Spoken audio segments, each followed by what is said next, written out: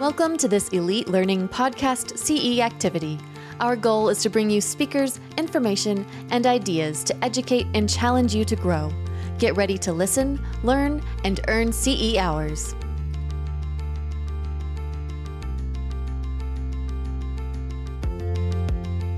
Hi, and thanks for joining the Mental Health Meetup. I'm Jonna Emil. I'll be your host today for episode 2.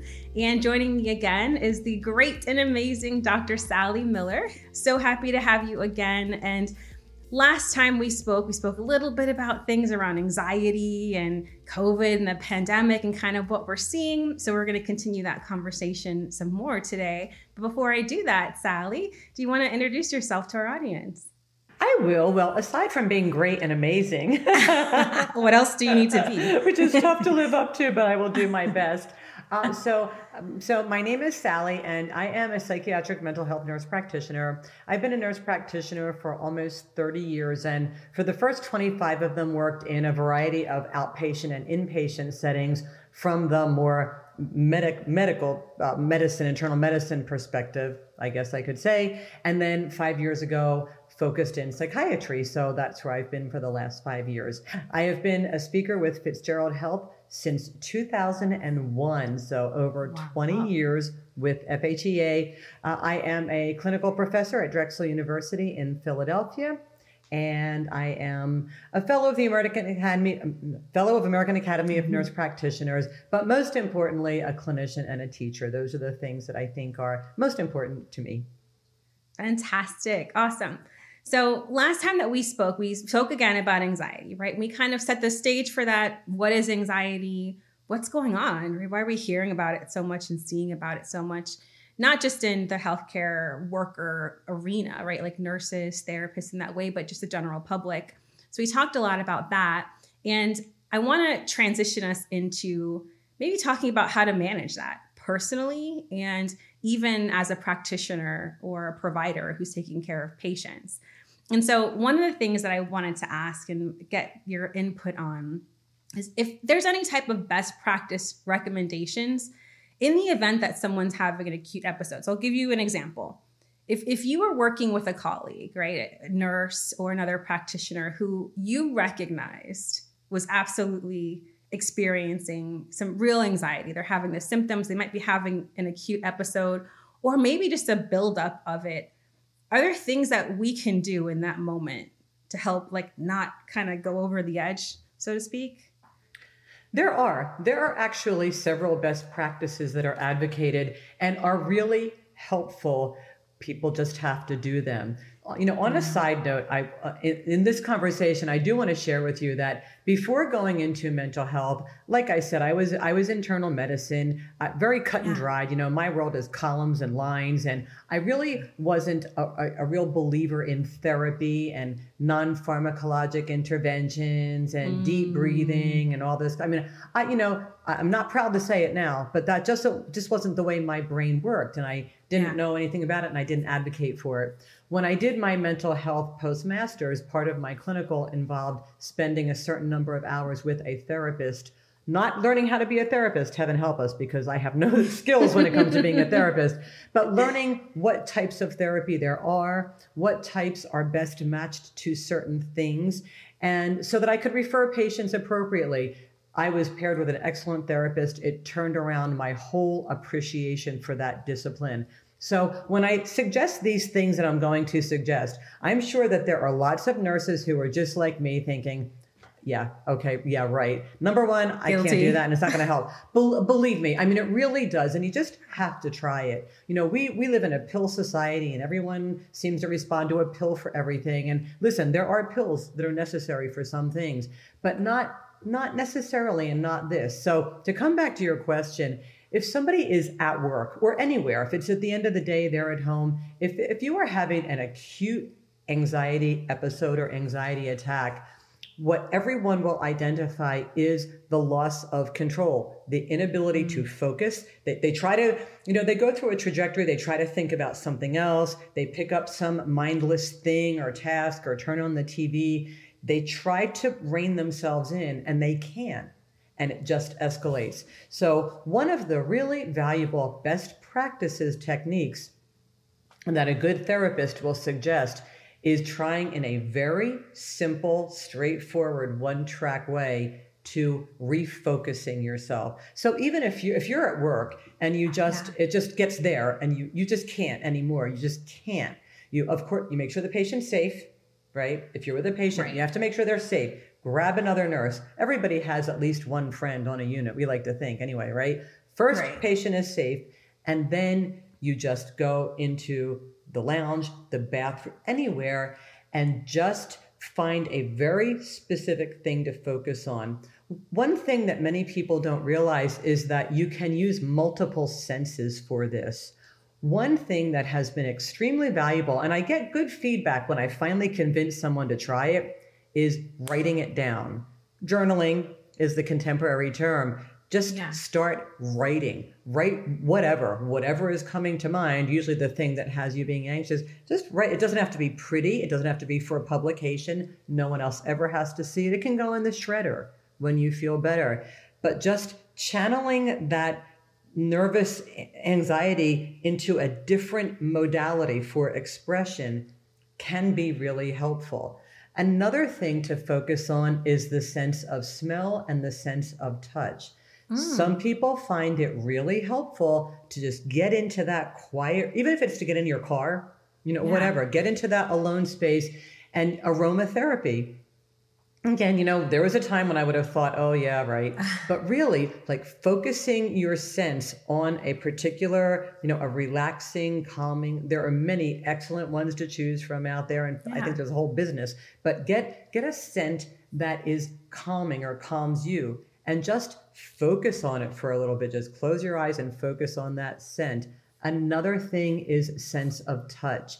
If you are an animal person and it's possible, like it's at the end of the day, you're at home, just sit next to that animal, touch it, let it touch you, stroke. Just in some way, try to focus on a very particular outlet, capitalizing all the senses of your body. And that can get people, it's not a perfect cure, but get them past that moment. Through that time, they just regain. And if you can't do anything else, truly breathing, just good old fashioned deep breathing exercises, just focus on a breath, on a count, on some very specific thing to get you past that so that you can then finish your day, do what you have to do, and then go home and decide if this is a one-time thing or maybe I should talk to somebody, which means yes, you should.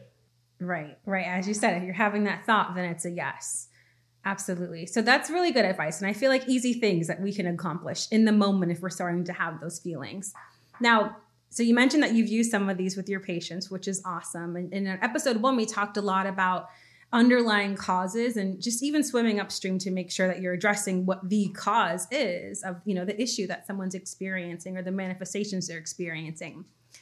What is I wonder if you can talk to us about the kind of arc of a patient or individual, right, who's experiencing anxiety or they're having these manifestations, and you start with these first kind of non-pharmacologic techniques to help, and they're helpful or maybe they're not. And then we transition to things like medications and things like that. What does that look like as far as taking care of a patient and deciding, now we have to get to the point that this is something you should be medicated for? So that's an excellent question, actually. And often the therapists call us the medicators. No. They're the talkers. Gosh. So we have this dynamic back and forth relationship. So one general principle is that if there is a clearly identifiable cause of anxiety, then the non-drug therapies should be first. Got it. Unless it is just such a profound manifestation that they can't even, go out the door or can't go to work. And then it's usually a combination of therapies. But we see this all the time. People going through a bad divorce, relationship is ending, a major financial upset. People, maybe sometimes adolescents have had to move and for them it's traumatic. Like if there is any identifiable thing, truly the best practice is to work with a therapist on how to manage that thing. And although medicators medicate, it's what we do, it's the discipline we know, and we just tend to do that. But one of the most important aspects of prescribing is to know when it's appropriate and when it's not. Right. And so I have on numerous occasions had a patient come to me expecting to be medicated. And at the end of the interview, I'll tell them, this just isn't the answer for you. I mean, it happens every day. In fact, I have a student working with me, precepting with me, a Psych NP student. And last Wednesday, which was our clinic day, it seemed like every patient I was advising them to see a therapist. We kind of laughed about it because that's not usually the way it goes. And it's not the experience a Psych NP student expects, but it was just the best thing to do for this certain number of patients. On the flip side, sometimes a patient will work with a therapist and they just can't get the level of relief that they need to be able to go through their day, to manage that social or occupational dysfunction.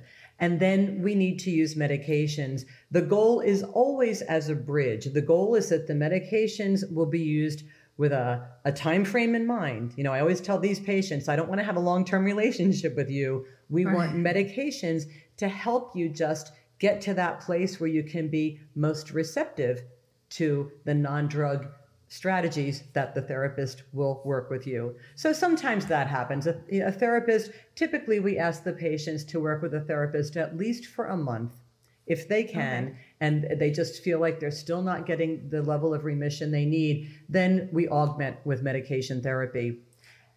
On the other hand, sometimes there are patients for whom there is no identifiable cause. And if there's not, then that more often than not is primarily a biologic, a truly dysregulated neurochemical concentration. And then they are the people that will probably need medication for the long haul. Like medication will be part of their world. Not forever. In psychiatry, one of the first things people ask you is, do I have to take this forever? Is this always going to be part of my life? And the goal is that no. I mean, always the goal is no. But for the patient who really doesn't have any identifiable reason for the anxiety, it's just pervasive and part of their life, chances are that that is biochemical and they will need medications for the long haul to learn how to manage it. Now, sometimes even those patients, once they get on medicines, they're just in the best, they're the best vessel, they're in the best place to work with a therapist. Sometimes a therapist really can help them learn strategies to manage their anxiety so that sometimes we can trial taking off the medication. So it is a continuum. There's a trajectory. There's something for everybody. No, that makes sense. And what are some of those medications? What are some of the medications that we would use like for a client like this? So there are lots that are used with other medical conditions as well, or other psychiatric conditions. And then there are a few that really are specific to anxiety. So if we're talking about acute anxiety attacks or a more short-term phenomenon, so the first thing we have is the benzodiazepine, which is kind of a dirty word these days. Yeah. There is a high potential for abuse. It is addictive. The withdrawal can be physically very dangerous. And so there is a real hesitancy to prescribe them. And we should be very respectful of these medicines because they can be dangerous. They can be addictive. And so like every highly effective medication, there is a potential downside. It just seems like the more effective a medication, the more the potential consequences of it. So it's a risk-benefit assessment. You have to decide risk-benefit. For some people, they really do need a benzodiazepine in the short term just to get them through this week or this day or this thing or this something. Some people, they tend to be nervous Nellies all life, but they're fine, but they are absolutely terrified of getting on a plane. Terrified. Have avoided it their whole life. But now maybe their son or daughter or somebody's getting married. They have to fly across the country. They have to get on the plane. Give them a benzodiazepine. I mean, that's what it's for. They're probably not going to become addicted if they take one on the flight there and one on the flight back. Benzodiazepines really are pill form alcohol. They directly suppress the sympathetic nervous system response. They suppress the racing heart, the impending, like I feel like I'm going to die, the shortness of breath, the tremulousness, they suppress it like no other medication. And so for someone suffering from panic attacks or very acute phenomenon, they really are the best option. They are not intended to be a long-term solution. Nobody ever intended for patients to take Xanax 4 times a day for the rest of their life. But for the short haul, it is helpful in the appropriately selected patient. If you have concerns about abuse or misuse, well then, yes, we can't use that. We do have other options for short-term anxiety. They're not as effective, so you have to set those expectations with your patient. But another commonly used drug for short-term anxiety is propranolol, marketed as Inderal. It's an old school beta blocker, meaning it blocks beta adrenergic receptors. It blocks their response to epinephrine. So epinephrine binds to a beta receptor and activates the sympathetic nervous system. These drugs block that response. And so they can help people. Sometimes we have people who, they don't need to be medicated every day, but perhaps they just got a promotion, and part of that promotion is that they have to lead a team meeting, twice a month, and they are terrified. Public speaking, like they almost didn't take the promotion because of that. This is someone for whom a dose of Inderal an hour before that meeting, they can get through it. It may not be a glass pond. Again, it's about setting expectations with the patient, but they can do it. They can have their meeting and they can have their promotion. And so we have helped attenuate that social occupational response. Another option sometimes that we will use is an antihistamine. A first generation antihistamine that crosses the blood-brain barrier and can have some calming properties. Again, for the intermittent need when you don't want to use a benzodiazepine, or maybe it's just not bad enough to use a benzodiazepine, you can use that as well. So we do have these options for the short-term isolated PRN use, and that's really the hierarchy. Benzos at the top for the most profound, really disabling symptoms, beta blockers and antihistamines for those people that need help, but it doesn't quite rise to the level of the benzo, or perhaps they have had a history of addictive disorder or substance use, and we just don't want to use a benzo. So that's the acute phase.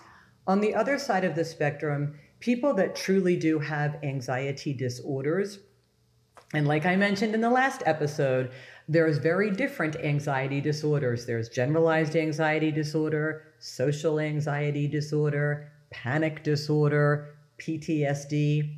So for those, for many, not all, but for most of them, we start off with the SSRI because they tend to be very well tolerated. They're safe.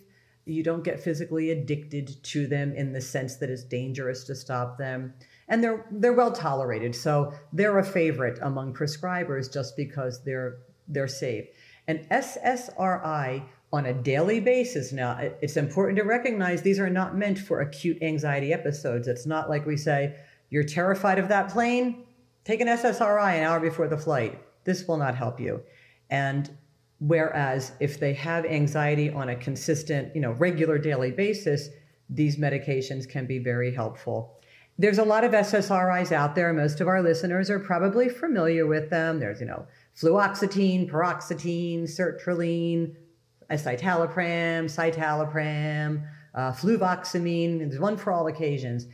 And they all were originally designed as antidepressants, and they all help with depression, but they all also have unique little side chain actions that the others may not have.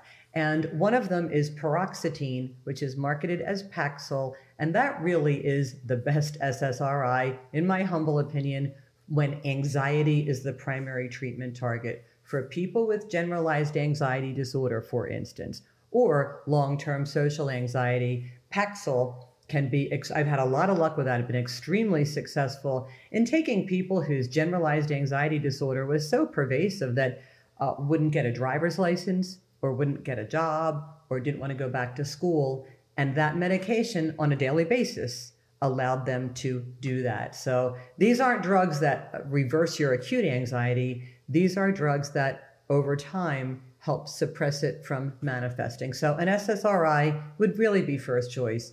For people that don't respond to that, The next level is what's called the SNRI, or serotonin norepinephrine reuptake inhibitor.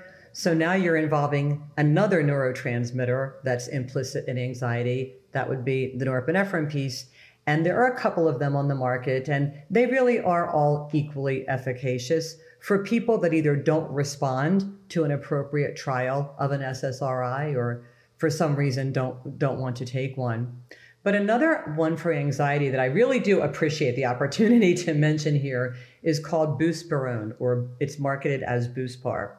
Buspar is a medication that's not like any of the others we've discussed.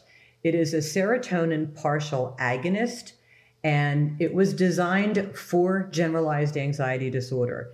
It was designed for people that have generalized anxiety disorder, which is chronic and can be disabling, and for whom the SSRI or the SNRI just doesn't control symptoms.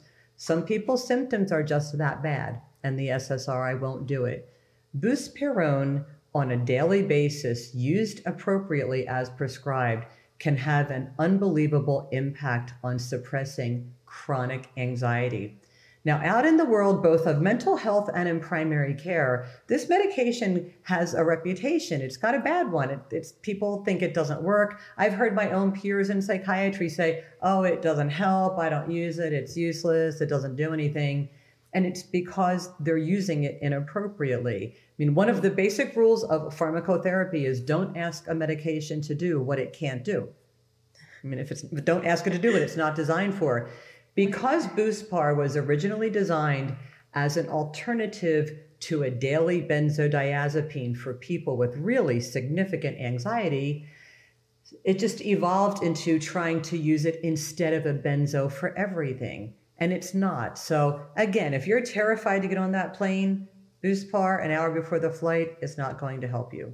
But if you have generalized anxiety disorder that is really chronic and disabling and doesn't respond to the SSRI or the SNRI, buspirone can have a huge impact. Without exaggeration, I'm not being dramatic, I have seen it save people's lives. Wow. I had one patient whose anxiety was just so pervasive. I mean, she was cachectic. She had a body mass index down to under 15. I mean, she wasn't eating, she wasn't sleeping. I am convinced she would have died. And me and my personalities, we used Buspar, and it saved her life. Now, people with anxiety like that, they're never going to be just all don't worry, be happy. I mean, anxiety is always going to be a part of their world. That really is their biologic makeup. But we can markedly improve it and improve that experience of daily life they have. So those are the medications. I mean, and there are people, I feel compelled to say, few and far between, and we try everything else first. But there are those with panic disorder where their life is characterized by unanticipated and unprovoked panic attack and unexpected. They never know where. And sometimes people do need to be on a benzodiazepine chronically. But thankfully, it's a very small subset of the population. Yeah, that's excellent information. I learned a lot about those medications. And you said something about patients maybe not wanting to, right? So if it does, in fact, get to the point that medication therapy really is the answer for this patient in order for them, to cope and to be able to live with this appropriately, right, in their life, and they don't want to take a medication, right? I imagine that would be a barrier to, their own success, right? And what can NPs do, therapists? I mean, how do you help to break that down? It is a huge issue. People refer to them as crazy pills. I don't want to take crazy pills. I don't want to be on this stuff. People worry about it being on their record because there is such an articulation between, or I guess I should say, among the pharmacists, the pharmacies, the insurance companies, and the prescribers. There are these collective databases now where when I get a new patient, if it's a controlled substance especially, I have to query a database and I can see what else they're on. If I have a patient who transfers to me from another provider, or maybe they have an existing primary care provider, when I go into my prescribing software, I can see everything that they're on. So some people worry that others will have access to the fact that they're on a mental health medication, and they worry about how it could impact insurability, employability. They worry about driver's license. In some states where people want to have a concealed carry permit, they worry about the eligibility for that. And these, I understand these are not entirely unreasonable fears. I mean, the correct answer here is that there are privacy laws. I mean, we have HIPAA. This information should not be shared. But on a practical level, I do understand the concerns about it getting out.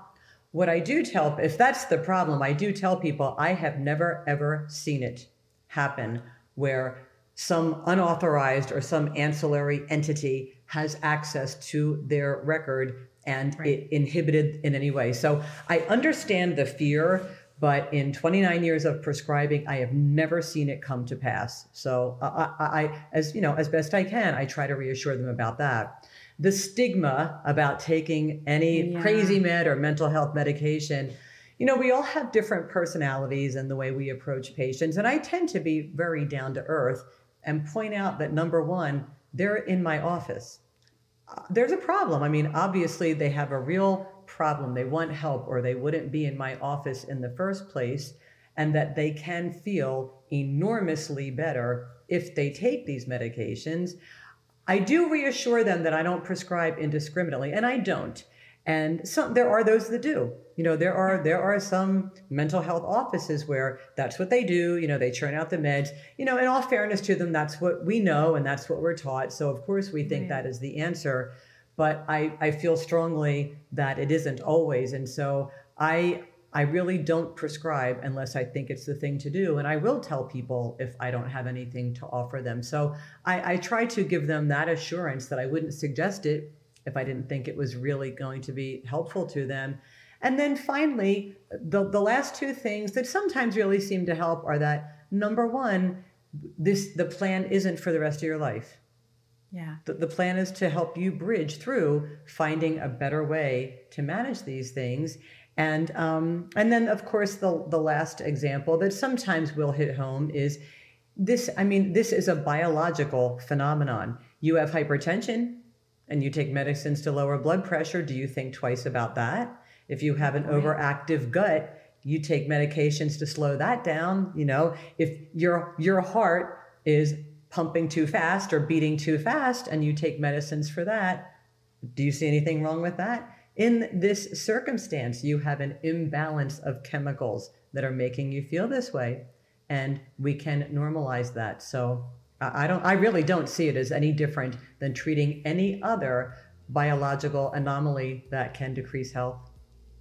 Such a good point, Sally. Thank you so much for that. Thank you for that. And again, I appreciate you joining me today for this amazing dialogue as we continue to talk about all things mental health, anxiety, and more. So thank you again, Sally, for joining me. My pleasure. And thank you everyone for tuning in. We hope you'll join us for another discussion and talk about how we can put this into our practice for ourselves and for our patients. I'm Jonna Emil. On behalf of myself and Dr. Sally Miller, thank you so much for joining us. Goodbye. Thank you for listening to and learning from this podcast CE activity. Did you know that you can listen, subscribe, and share Elite Learning podcasts on podcast platforms like Apple, Spotify, and Google? Subscribe on your favorite podcast platform today and never miss a new episode. To earn your certificate, follow the prompts to complete the CE activity.